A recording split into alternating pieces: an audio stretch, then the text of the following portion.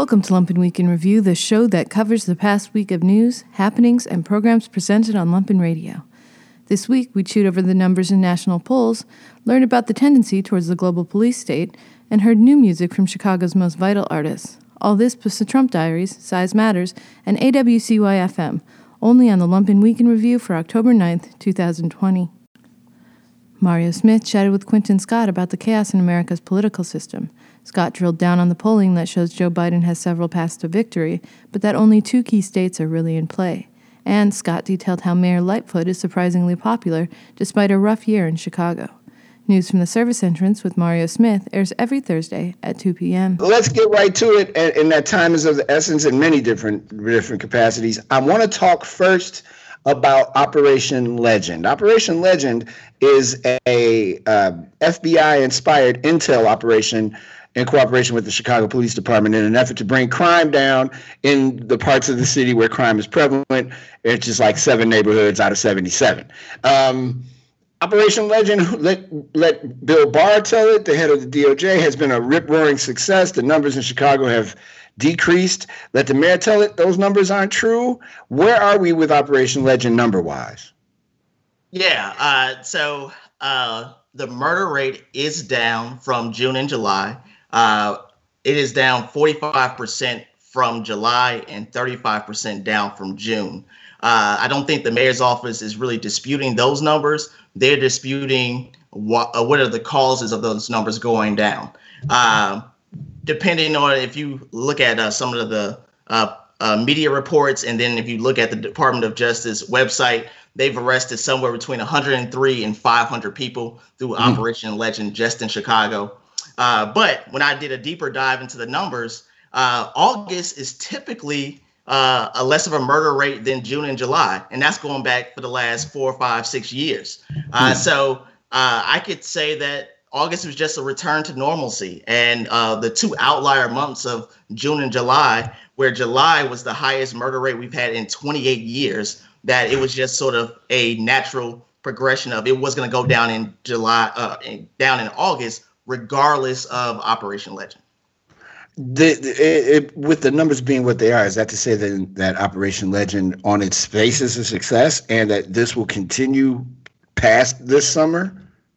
I think that the Trump administration is going to claim it is a success. And if he is reelected, I can see it happening again. However, I do think it is a political stunt by Trump's administration to show law and order for his reelection. And so I think it just depends on who wins this presidential, if we'll see Operation Legend again. Speaking of the presidential race, we would be remiss if we didn't talk about this incredible election that has been cloaked in COVID-19 and protest across the country and COVID-19 around the world, of course. How is it faring out for Joe Biden and Donald Trump numbers-wise, knowing that in the past, poll numbers have shown both Hillary Clinton winning decisively, and that the numbers were so decisive that people might have looked at those and been like, why should I go out and vote? Looks like Clinton's going to beat Trump. Yeah. So I think this is one of those sort of confusing things. So in 2016, the national polls had Hillary up by 5 points, which is a decisive victory. So you're right. I think some people stayed home. Mm-hmm. And if you look at the popular vote total, she won by 4%. So the national polls didn't lie. What it is you have to look at state polling numbers. That's the key to these elections because it's about electoral votes. So if we look at the state numbers in some key states like Wisconsin, Joe Biden's up by 6 points there right now. In Michigan, he's up by 5 points. In Ohio, he's up by 1 point. But at the same point in 2016, Hillary was down to Trump by 3 points in Ohio. And in Pennsylvania, Biden is up by 6 points. So his numbers are better than Hillary's numbers in 2016 with 29 days to go. And Democrats in 2 states that are typically not battlegrounds, in Georgia and Arizona, Biden is ahead in both states, Georgia and Arizona. It's a slim margin. In Georgia is 1 point. In Arizona is 3 points. But you got to remember, Georgia just back in August was in 7 points in favor of Donald Trump. So in the last 2 months, Biden has been able to swing Georgia by 8 points to give himself a 1 point lead. So that, like I said, Biden has put himself in a really good position. He's just got to not mess it up in the next, 20 something days.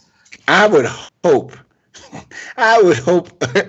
with every fiber of my being, I would hope that this man does not screw this up with 20 something days left before the election. With those numbers being what they are, and doing a little bit of a deeper dive into them, COVID-19 has affected Donald Trump probably in a way that he hates, and which may have something to do with his WWE-esque reappearance from the hospital back to the balcony at the White House. Is COVID-19 going to be the reason Donald Trump loses this election, you think? I think it's a big part of it. For 3.5 years, he has built his entire reelection campaign on a very strong economy. And as we know, the economy numbers aren't great since COVID-19 started. And because of the economy is not great and some other social factors that have come out of COVID-19, he has now been put in a position that he's uncomfortable. He doesn't know how to make an argument to be president outside of, everybody's doing well in the economy. And so you see him grasping at straws. He's going back to his sort of base, giving his base red meat by, doing things like Operation Legend. He's engaging in, race politics. Even with the debate where he did not condemn white supremacy because those are his people. He needs them to come out. So he's not going to criticize them at his, at his moment of need. So I think that when we look at this election and analyze the state by state voter turnouts, we'll see that COVID-19 played a role in his defeat. We're with Quentin Scott, Mikhaila's numbers guy. It's Mikhaila's numbers guy, not your number guy. Be cool, relax. Take it easy. And let's talk quickly about Mayor Lori Lightfoot. Quite a tumultuous summer. She had a pretty decent, all things considered, spring with dealing with COVID-19. This summer, though, not so much. And then she showed up in a superhero outfit to talk about Halloween and how to get candy safely. What do the numbers look like on Mayor Lightfoot? Those numbers are really surprising because if you are associated with the teachers union, or if you have a lot of police officers that are friends, or you hang out with a lot of young social activists, you would think there's no chance that Lori Lightfoot can win re-election. But the latest approval numbers citywide have her actually at 78%. Wow. Yeah, wow. Wow. And 86% of people feel that she has handled the pandemic well. So I think it's just, if you live in those bubbles of, like I said, the police officers or teachers or young activists that are talking about, social justice change, she's not great for those three groups. But if you're not in those three groups, the rest of the city is pretty happy with her. And I think that they feel like some of the things that the challenges she's faced this year are not her fault. Who would have thought that we would have had a pandemic in 2019? I'm sure Rahm Emanuel somewhere is like, man, I'm so glad I don't want to run for re-election. Oh, I'm sure he is. I'm 100% sure he is. So 70, wow, that's mind-boggling, because I guess maybe I'm part of those other three groups that are like, I didn't think, I knew that, and we've said on this show from the beginning, so if she ever hears it, we were all like the performance of her and Governor Pritzker during the pandemic has been exemplary. It in fact probably a model for the rest of the country on how to deal in a major city with a pandemic. They both did an amazing job. That can't be disputed. The other stuff, though, that's still a really high number. Even if you took that out, it's a lot of people like her. Yeah, I think, if you look at her base in particular, you got to remember this poll was done of 500 likely voters. So we're talking about the folks who are probably older, who haven't missed any election cycles. They're not so, especially with all the looting. That sort of like turns against sort of the criminal justice reform arguments. And you got to remember her base is not necessarily on the south and west side of Chicago. It's in the 42nd ward up north, the 43rd, sure, the 44th, the 47th, where they're less likely to support some of these reform issues that we're protesting in regards to. And so her base is pretty much, she's feeding towards her base, and they're still holding her strong. Let's look at a little bit of the future if we can. I don't know, I'm kind of dropping this on you at the moment, but November 3rd, which I'm hoping you can clear your calendar so you can be a part of our election night. I'm doing producing on the air. I want you to be a part of our show November 3rd, man, because your info is invaluable, and it will always be of service to me. And I think it would be really cool for the rest of the country to hear what we've been hearing on my show for a while. So I hope you can make November 3rd, even if it's virtual. Okay. Because chances are you're going to be in some kind of weird Dr. Strangelove room with a million computers and lights and whatnot. Yeah, probably. Michaela probably have me doing something. I'm sure of that.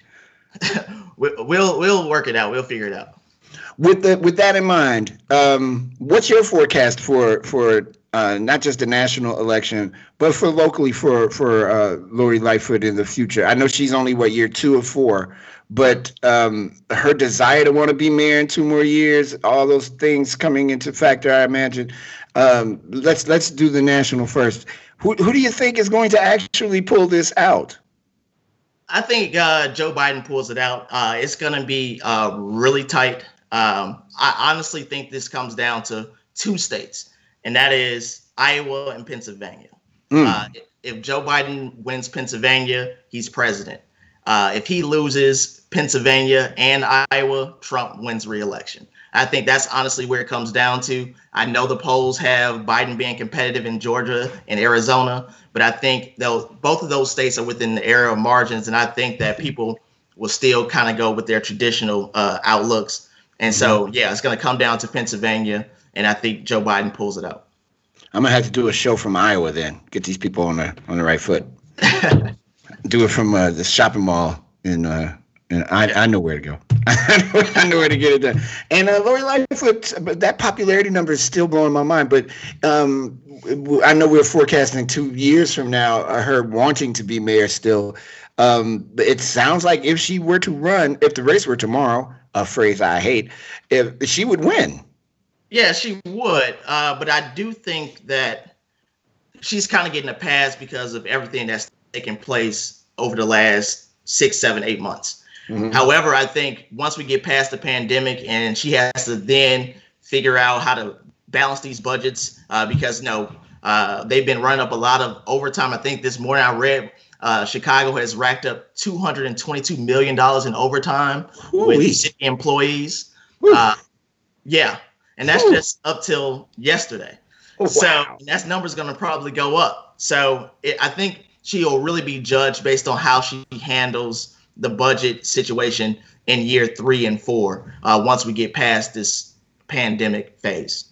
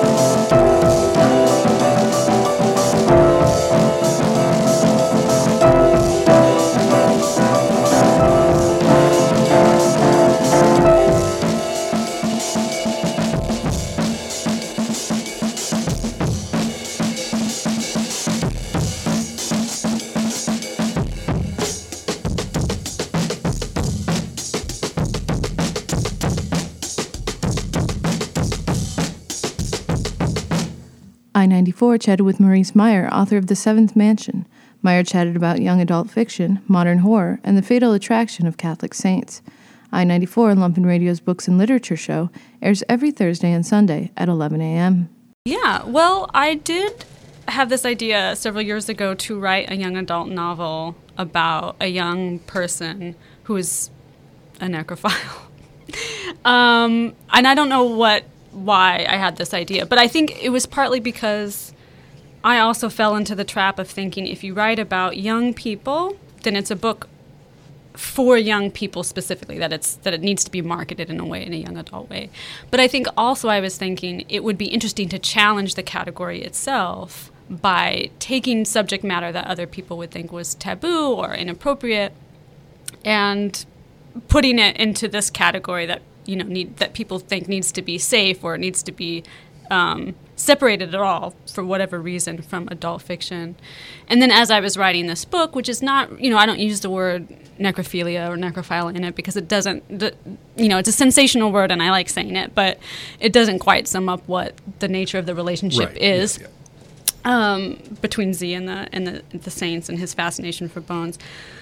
But I am really disturbed by this idea that any book that has a protagonist who's under the age of 18 is automatically a coming-of-age story, and that was language that I did not want marketing to use for this book, which they did anyway, because I think, they just can't help it, or all of the stuff that it's about Z becoming something, becoming adult, becoming wiser, becoming, more aware of what the real world is, I guess. And as a youth liberationist, I don't believe in these categories of child and adult. I think children are the most oppressed minority in the world. They're the only category of people that have pretty much no rights under the law. They're the property of adults, of their parents. And I think that's really weird. And the excuses we use to perpetuate that oppression are all the same excuses we've used to oppress women and minorities for centuries. And the fact that we don't question the use of those ideas against young people when we've come to accept that we can question them for all these other categories, to me is really interesting. So the idea to write about a young person was definitely purposeful. It had been in my mind for a long time. But then I think I thought if I had tried to present the book to a publisher as a young adult novel, it would have backfired, and then there would have been more limitations on how I could have written the book, and it didn't make sense because the whole point was to explode the category anyway. But I'm glad that people asked the question because people have been talking about the fact that it is about a young person, and it gives me an excuse to push back against these categories. And it's not there's no exploitation in it to me. I mean, we were laughing about the skeleton and Z, but it's also it's one of the most spiritual novels I've read in a long time. Oh, thank you. Appreciate it. And his relationship with the earth is different than anything I've ever read before. I mean, it's at first I was like, oh, he's obsessed, but then I was like, no, there's a connection there. I hate using the word magic because it makes me think of David Copperfield or something, but there's this magical connection between this kid and the earth.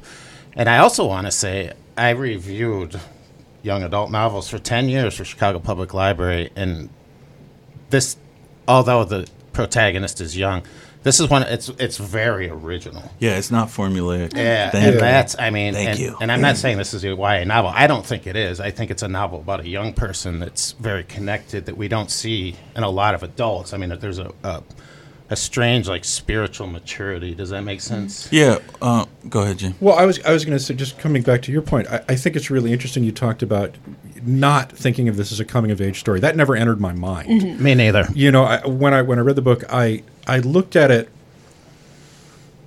I think more in the way of Jeremy. It spoke to me more.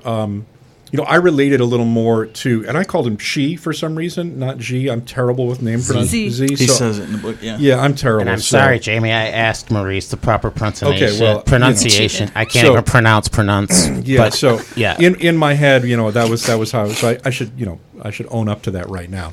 But G's character struck me as somebody that I, related to. Somebody kind of a fish. See, I'm not. It's my character. I read the book too. Okay, he's a fish out of water. He's very uncomfortable in high school. He doesn't really fit in anywhere, and many of the things that he's drawn to and attracted to. The people around him simply not only don't understand, but cannot understand. Mm-hmm. You know what I mean? There's no way that they can. They think they understand it because they have some similar interests. Some of the people that are involved in environmental causes and animal liberation causes and stuff like that, but they don't, because his connection to these things, as I think Jeremy's pointed out, and I think you were trying to get at, is at a far deeper and less conscious level. And I think one of the things that was really interesting is that you were kind of plumbing this sort of unconscious connection that he has to these things that have existed in our society for so long. This kind of mysticism that we've put into rituals, this mysticism that we've put into stories and the ways that we describe ourselves.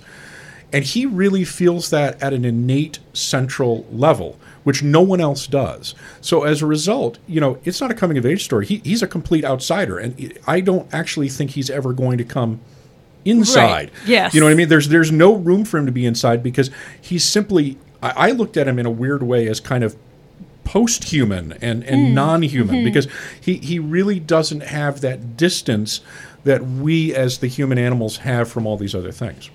Yeah, he doesn't want the distance. I mean, he feels a sort of institutional separation, I guess. He's aware of all the things that separate him from all other creatures. And I think the coming of age, I want to go back to like his age and this idea that I love what you said, that he's always going to be an outsider. So he'll never come of age in a certain sense.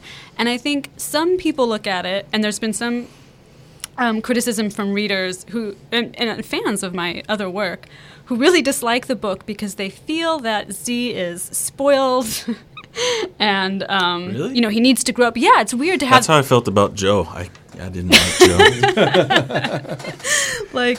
And I think there's this association between what we call idealism and youth. And I think that was why it was really hard for people to not frame this story in terms of a category about. I thought that young was adult. a beautiful part of the book. His father was so loving, I know, and such a good that's what made it dad. realistic. It And wasn't you felt so bad for him. Like I was like, oh, this poor dude. oh, the dad? Yeah, man, he just took it on the chin because He tried so hard. He did try. To me, it wasn't like Z was never going to come of age or never going to grow up. It was him being 15, 16 was the perfect way to really accentuate what it means to become yourself. Yeah. And the struggles to become he yourself. is himself already, right? And But it's this pressure Right. from the outside to say you need to let go of these ideas and these feelings that aren't part of the real world. When he really is more aware of the real world than some of the people around him. He's not perfect. But he doesn't have the experience that doesn't- some of the older activists have. And to me, Right. the book was about him having experiences that he was going to have a choice. He could either conform to what his elders were doing, including his female friends, who I think are a little bit older than him, Yeah. or he could choose to do what's right, often which seems really crazy. Yeah, right. And that seems so real. And to me. Can you tie that into, you were talking earlier about, I forgot exactly how you phrased it, the children, the oppression. Child liberation or youth Child liberation. Yeah, can you tie that in? I've never heard that before. I think I've read that in an interview with you in the past. talked about it last yeah, time, like so. when we did we do Rag last time or Heartbreak? It was Rag. Yeah. And can you, I wasn't familiar with that, and I'm sure a lot of our listeners probably aren't either, and I'd like to hear a little more about that, maybe if you want to tie it in with Z. Oh, yeah. So youth liberation is just like all liberations. It's the idea that young people should have equal rights under the law. Now, I'm an anarchist as well, so the idea of rights and laws, whatever. But it's just about examining the category in the effort to break it down. Okay. So I think that children of all any ages there shouldn't be limits on whether they can work, own property, choose where they live, choose where they go to school, not to go to school, all, it's total liberation.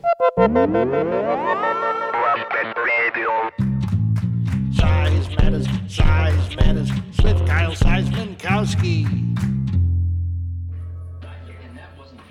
Hey, Jessica, you want to go grab a bite? I was thinking we could work on my autobiography, Kyle, the War Years, that I've been talking about. I would love to, Kyle, but I'm actually super tapped out. I had to send some money back to my friends in Joliet. It's okay, Jess. I'm loaded. I got a ton of cash from the scrapyard. How? Ed's always leaving those metal kegs around the place, and this guy on Halstead gives me $2 a piece. Kyle... A piece? You know what? Never mind. Eat the rich. Where do you want to go? I was thinking the hash over at George's is pretty good. No way, Kyle. Anywhere but there. All right, that's fine. How about the Bridgeport Diner? It's good, but I'm banned, remember? The whole thing with the card tricks and the furs. Yeah, well, how about that place on 35th that replaced Ramova? What you call it, Mari's? What's the matter, Jess? Oh, it's just my mom works there. Hold on a sec. Your ma in Bridgeport? How come you ain't not said nothing about her yet? She and I don't really get along super well. Jeez. A mother's supposed to be her daughter's best friend. That cannot be true. Or, at least it's not true for me. What you mean? Oh, God, Kyle. Where to begin? Oh, how about one of them audio flashbacks you like? Oh, my God, wow. It's like some of what I say gets into your head. They grow up so fast. It all began when I was a child. People were always saying that my mother and I looked alike, but whereas I have perfect, impeccable diction, my mom, well... Are you gonna take all day in there? And as I grew older, it grew worse. I excelled in debate, choir, even ventriloquism.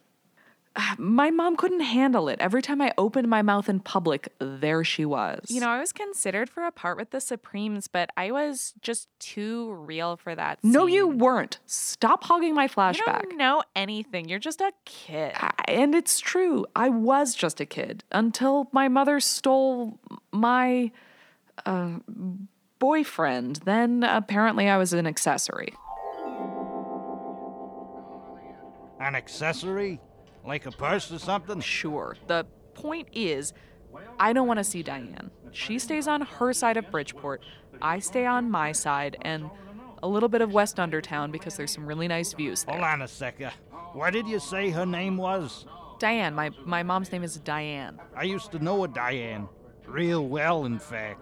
Oh, yeah? You better cue up the flashback noise. So it was 1986. Gung Ho took its place in cinematic legend alongside Police Academy Tree. Everybody was Wang Chunging. I wore more complicated jeans. I was working as a wall washer at the erotic warehouse. I was young, dumb, and full of... Come on, Kyle. What? I was full of ambition. I was looking to work my way up from wall washer to videotape rewinder. Anywho, before I was so rudely interrupted... I was in Grant Park surveying the lunchtime garbage as I am wont to do, when along walked the most beautiful creature that I have ever laid eyes on. And walking that Airedale was a set of legs, topped with curly black hair and a catchy grin. You looking for a meal, sailor? Yeah, you knows it, honey. You want half this pizza crust? I was thinking maybe something a little classier. And that's how we ended up at Bennigan's. Kyle, can we skip the romantic montage and get to the point? Nah, it wasn't that romantic. But it was really dirty. Ugh, gross. That summer was the most magical I can recall. I ate people food almost every night. The boss gave me a bigger squeegee, and Diane and I would sit out late and just watch the stars. Oh, what happened? I don't know, Jess. One day Diane left me a note saying that she had to go take care of something and wouldn't be back for several months, and that was the last I ever seen of her. Well, that's pretty depressing for a variety of reasons. Listen, if you want to go to Maury's, we can go. I guess it's okay. Thanks. Yeah, being sad makes me hungry. Triple stacks, Adam and Eve on a raft, wreck 'em, Moo Juice in 51, and sweep the floor. Hi, Mom. Jessica, what, you living around here? Mom, you know I do. You were screaming bloody murder at my apartment last night for 45 minutes. I was. Does that idiot Terry live with you? No, Mom. Anyways, this is Kyle. This is the guy that I've been working with for the radio. Well, you know, I always said you had a face for radio. Diane? Wait, Kyle? Wait, you know this Diane? Oh, yeah, real well. Just please, no. Kyle and I used to hang right around when you were born, actually. Come to think of it, you two do look an awful lot alike. We do not. I'm much prettier. Wait. Mom, you knew Kyle in 1986. Listen, babe, I gotta go to the crapper. I think Lenny's passed out in there again. We'll catch up later.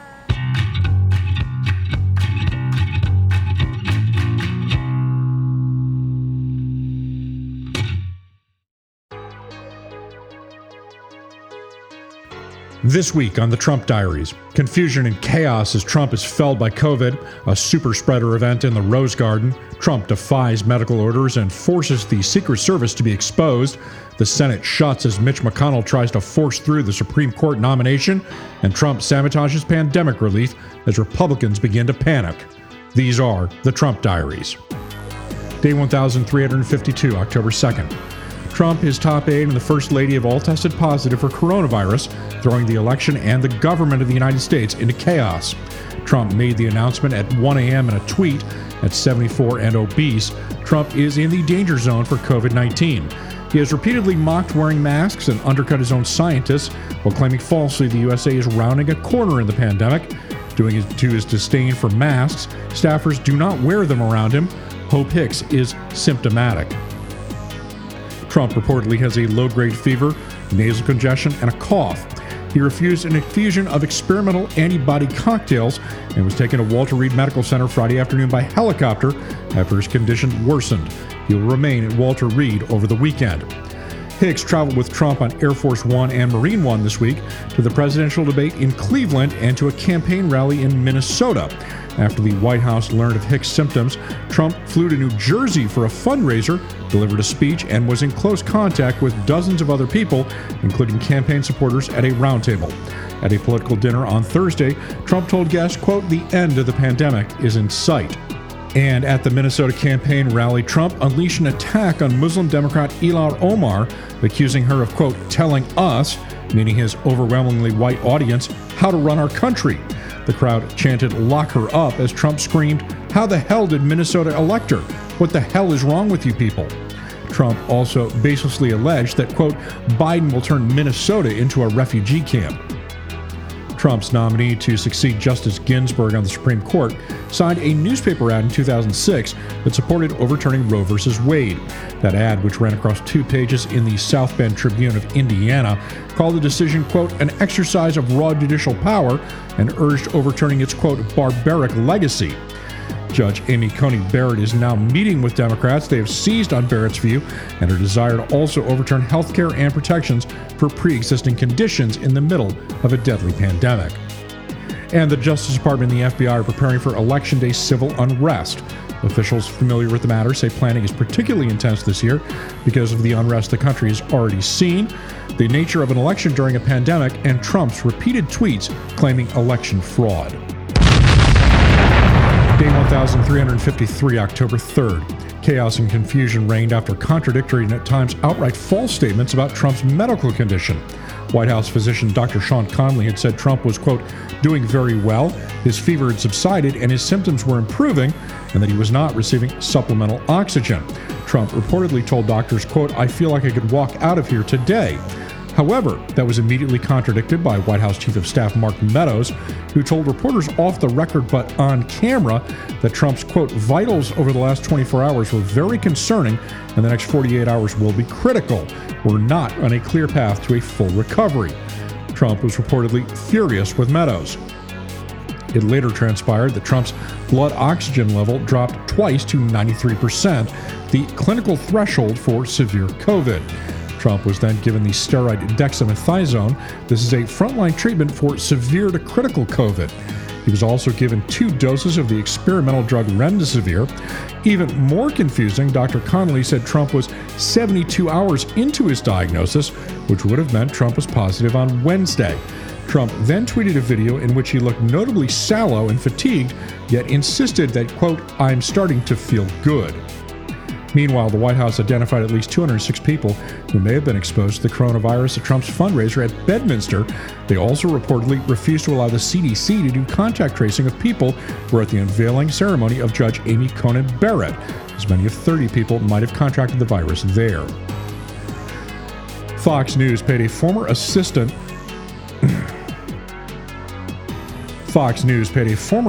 to Donald Trump Jr.'s current girlfriend $4 million to avoid going to trial.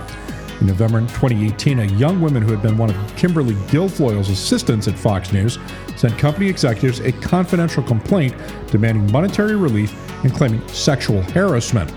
The assistant alleged that Guilfoyle subjected her frequently to degrading, abusive, and sexually inappropriate behavior. She said she was frequently required to work at Guilfoyle's New York apartment while the Fox host displayed herself naked. She also demanded a massage of her bare thighs, demanded the assistant share a room with her on business trips, required her to sleep over at her apartment, and exposed herself to her repeatedly. The complaint also accuses Guilfoyle of trying to buy her silence. Fox News had announced it had parted ways with Kimberly Guilfoyle following the out-of-court settlement. And Melania Trump was taped mocking migrant children separated at the border. Melania complained about being criticized for her husband's policy of separating families who illegally cross the southern border, while at the same time needing to perform traditional First Lady duties, such as preparing for Christmas. Quote, "They say I'm complicit. I'm the same like him. I support him. I don't say enough. I don't do enough where I am," she said. Okay, and then I do it, and then I say I'm working on Christmas and planning for the Christmas, and they say, "Oh, what about the children that they were separating? Give me a break. I'm working my ass off on Christmas stuff." But you know, who gives up about the Christmas stuff and decoration? Day 1354, October 4th. Trump demanded he be taken back to the White House on Sunday. Quote, "He is done with the hospital," claiming the sight of him being hospitalized, quote, "makes him look weak." Trump then forced his staff to ferry him in a limousine around the hospital to wave to supporters that may have exposed multiple Secret Service agents to COVID. Video showed Trump wearing a mask and waving from behind the closed window of a black SUV, accompanied by at least 2 Secret Service agents who were wearing respirators and eye protections. Staffers say Trump forced the drive after telling aides he was bored. Dr. James Phillips, an attending physician at Walter Reed, called the stunt insanity, noting that the presidential SUV is not only bulletproof, but hermetically sealed against chemical attack. The risk of COVID transmission inside it is as high as it gets. The irresponsibility is astounding. Multiple Secret Service agents also criticized Trump's drive-by, accusing him of putting his protective detail in unnecessary danger. Quote, "He's not even pretending to care now. That never should have happened." The drive-by came as more members of the White House were diagnosed with COVID, including Press Secretary Kayleigh McEnany and a number of key aides. Now, at least a dozen members of the White House, including Trump's campaign manager, the head of the Republican National Committee, 3 senators, Kellyanne Conway and Chris Christie, have also been infected, grinding that institution to a halt. Also, at least 3 journalists tested positive. And Trump tweeted that he's, quote, "learned a lot about the coronavirus while undergoing treatment." Quote, "This is the real school.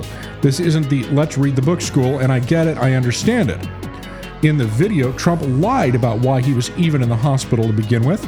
He said he went, quote, "because I just didn't want to stay in the White House to quarantine, which meant lock yourself in, don't ever leave, don't even go to the Oval Office." The video was accompanied by photos of Trump hard at work, signing blank sheets of paper. Day 1355, October 5th. Trump announced he will leave Walter Reed Medical Center at 6:30 after receiving treatment unavailable to most Americans. Trump reportedly argued with his doctors after they told him to go to Walter Reed on Friday. Doctors reportedly gave Trump an ultimatum. He could go to the hospital while he could still walk, or doctors would take him in a wheelchair or on a stretcher. Trump waited to leave for the hospital until the stock market closed that day. Trump Jr. thinks his father is acting crazy. According to sources, Don Jr. told friends that he tried lobbying his sister Ivanka, Eric Trump, and Jared Kushner to convince the president that he, quote, needs to stop acting unstable. Trump Jr. said, quote, he wants to stage an intervention, but Jared and Ivanka keep telling Trump how great he's doing. Trump Jr. is also reportedly reluctant to confront his father alone, saying, quote, "I'm not going to be the only one to tell him he's acting crazy." 90% of the White House staff learned about Trump's COVID test in the news. There are also reports that COVID is spreading like wildfire through the White House. There are hundreds and hundreds of people who work on complex, some who have families with high-risk family members. The White House has yet to send an email out to tell employees what to do or what is going on. Meanwhile, Senate Majority Leader Mitch McConnell said the Senate Judiciary Committee will begin the confirmation process for Judge Amy Coney Barrett on October 12th, despite the fact that 2 Republican committee members tested positive for COVID. The Senate itself is adjourned to October 19 after Senators Ron Johnson, Mike Lee, and Thom Tillis all tested positive, meaning it is unlikely a vote on pandemic relief will occur before the election. Day 1356, October 6th. Trump overruled his doctors and forced to return to the White House after spending 3 nights at Walter Reed Medical Center. Outside experts question that move, given that many patients quickly deteriorate several days into their illness. Trump has received treatments usually reserved for the most severe cases. His staff has not been transparent with his state or symptoms. Trump's advisors, meanwhile, urged Trump not to check out as recently as this morning, saying, quote, "You don't want to come back." On his return to the White House at night without a mask, he told Americans, quote, "Don't be afraid of COVID. Don't let it dominate your life." Those incredible words came on a day when the United States saw the highest number of cases since August, and we passed 2,100 dead. On Trump's return from Walter Reed, he stood gasping before the cameras on the Lincoln balcony in full makeup, saluted into thin air, and held a pose reminiscent of Benito Mussolini.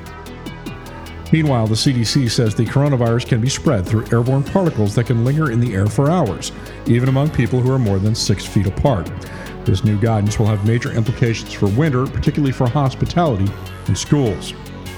And Trump said his COVID-19 diagnosis could be due to Gold Star family members who reportedly stood too close to him at a September 27th event that honored families of fallen U.S. service members. Trump said that Gold Star families would tell him stories about their loved ones, quote, "and they would come within an inch of my face. They would want to hug me, and they would want to kiss me, and they do. And frankly, I'm not telling them to back up. I'm not doing it." Day 1357, October 7th. Trump abruptly ended talks with Democrats on an economic stimulus bill, sending the stock market sliding and dealing a blow to an intensive set of on-again, off-again negotiations to deliver aid to struggling Americans before the November elections. Trump claimed he was pulling the plug because, quote, "Speaker Nancy Pelosi is not negotiating in good faith." He later seemed to backtrack on that after Federal Reserve Chair Jerome Powell warned again of severe ongoing risk to the economy thanks to Republican intransigence over a second round of stimulus. The House, of course, has twice passed relief bills.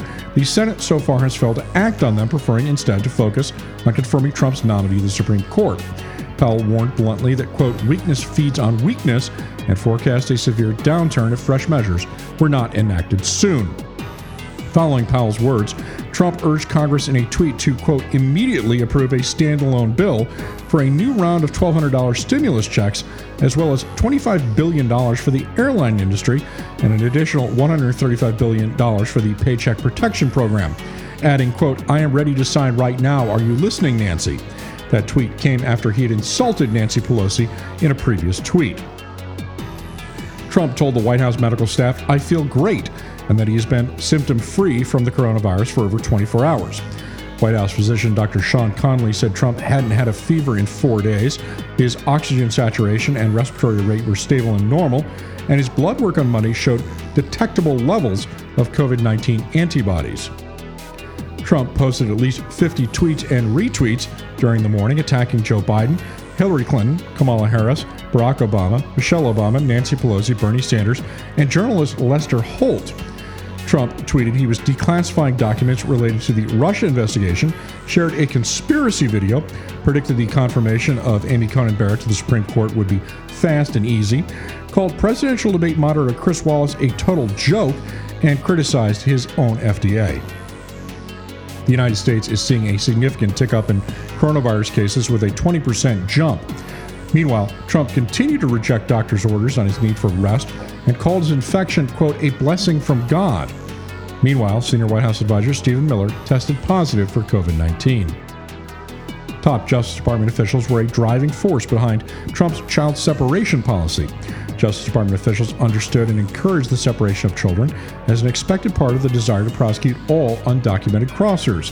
In 2018, Attorney General Jeff Sessions, Deputy Attorney General Rod Rosenstein, and others at the DOJ pushed the zero-tolerance family separation policy. Sessions told attorneys, quote, "We need to take away children." Rosenstein went further, telling prosecutors it did not matter how young the children were. Day 1358, October 8th. The FBI has arrested and charged 13 in an alleged plot to kidnap Michigan Governor Gretchen Whitmer and start a civil war. The conspirators, 5 of whom are from Michigan, 1 is from Delaware, are alleged to have conducted surveillance on Whitmer's summer home, at least twice in preparation for that attack.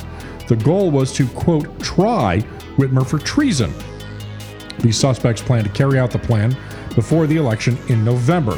The men were said to be affiliated with the Wolverine Watchmen, an extremist group in Michigan, and have been charged with hate crimes, which carry penalties of 2 to 20 years in prison. The FBI said messages from certain politicians, without naming Trump, who called to liberate Michigan, directly contribute to that plot. Trump said he would not show up for a virtual debate after the Commission on Presidential Debates moved to strike in-person appearances for the debate on October 15th. Trump claimed, quote, "I'm not going to waste my time on a virtual debate.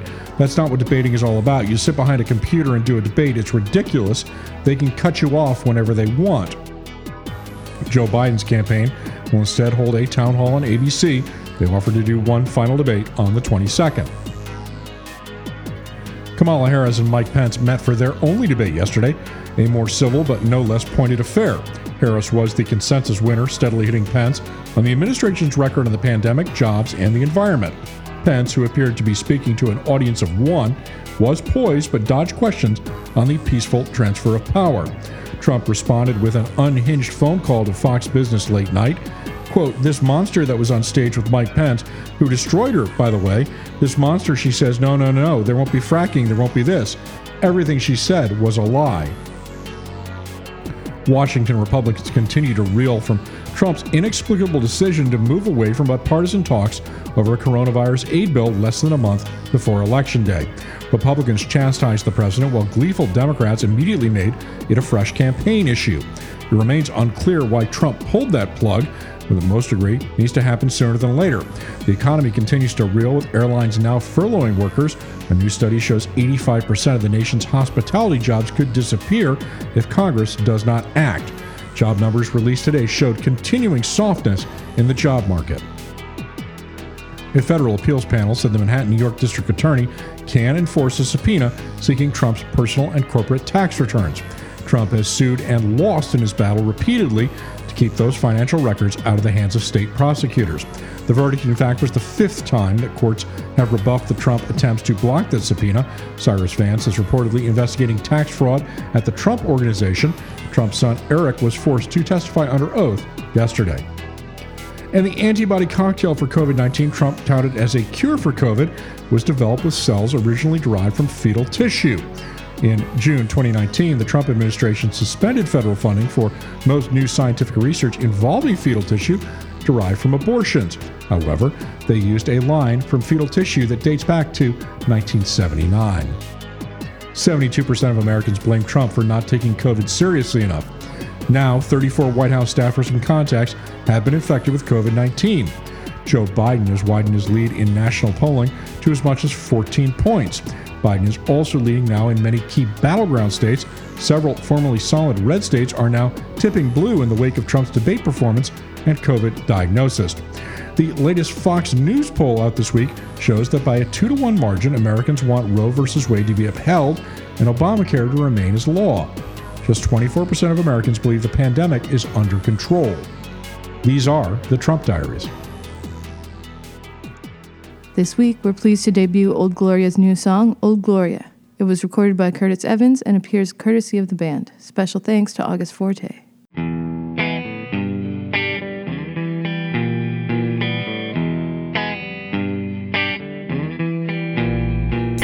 Oh, I'll take you home with a bowl of cherries white.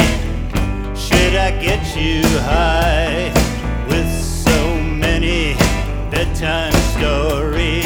I think I'm lonely 'cause it's Saturday night and you think I'm only much better off this way.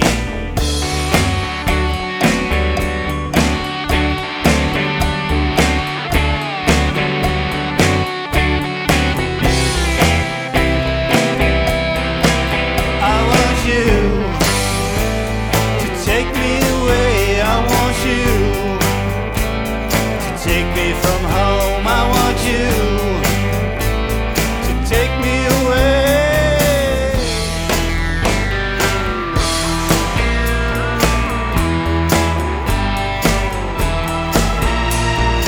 Cry, I'll tell you why.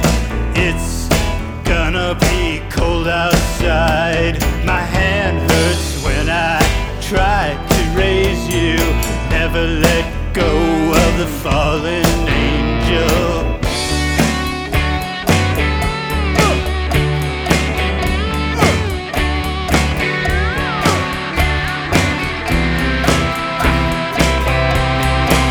I want you to take me away.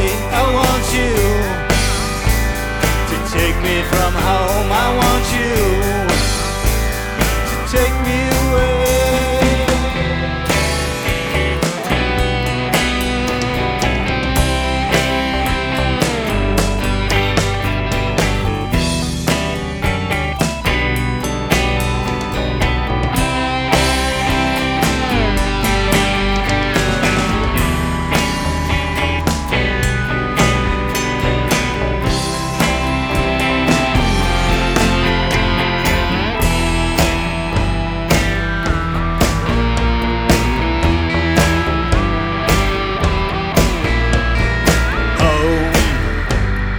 Think I'm lonely 'cause it's Saturday.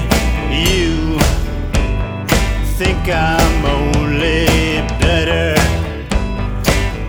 this way.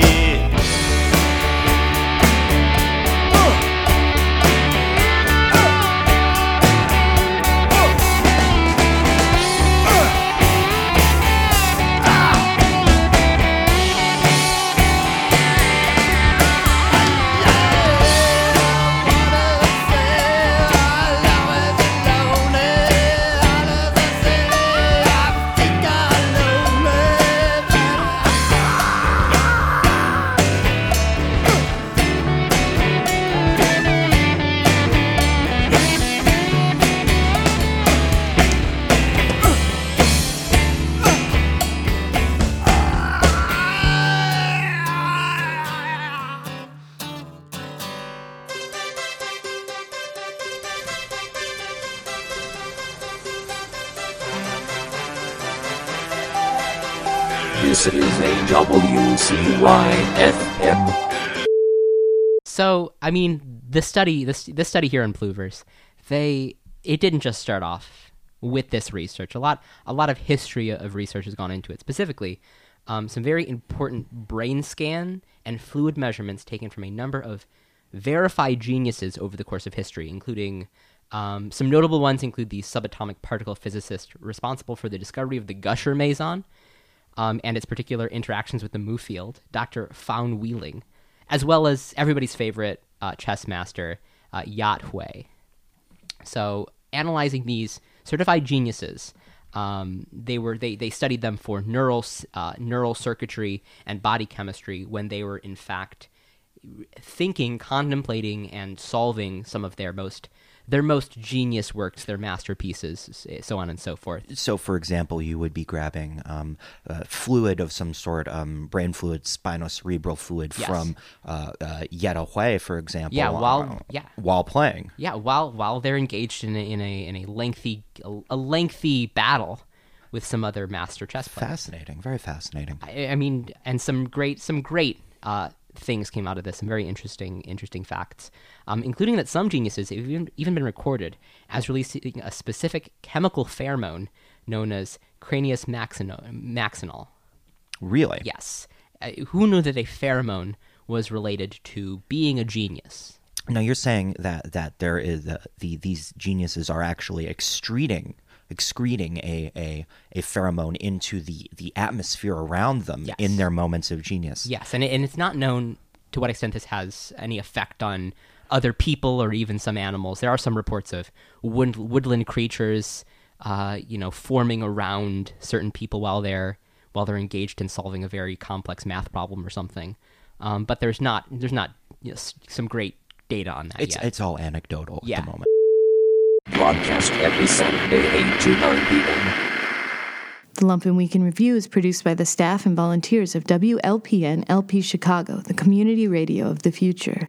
The Week in Review is overseen by Jamie Trecker, voiceovers by Shanna Van Volt, additional production by Cole Eisenberg, Julie Wu, Sergio Rodriguez, Neil Gaynor, Lane Gerbig, Alexander Jerry, John Piotrowski, Ari Shellist, and Annie Klein. Live music production by Ari Shellist. The Lumpen theme, background, and interstitial music is by Mike Perkins. The Lumpen Radio Sting is by Dan Jugel. For more information on Lumpen Radio, visit lumpenradio.com.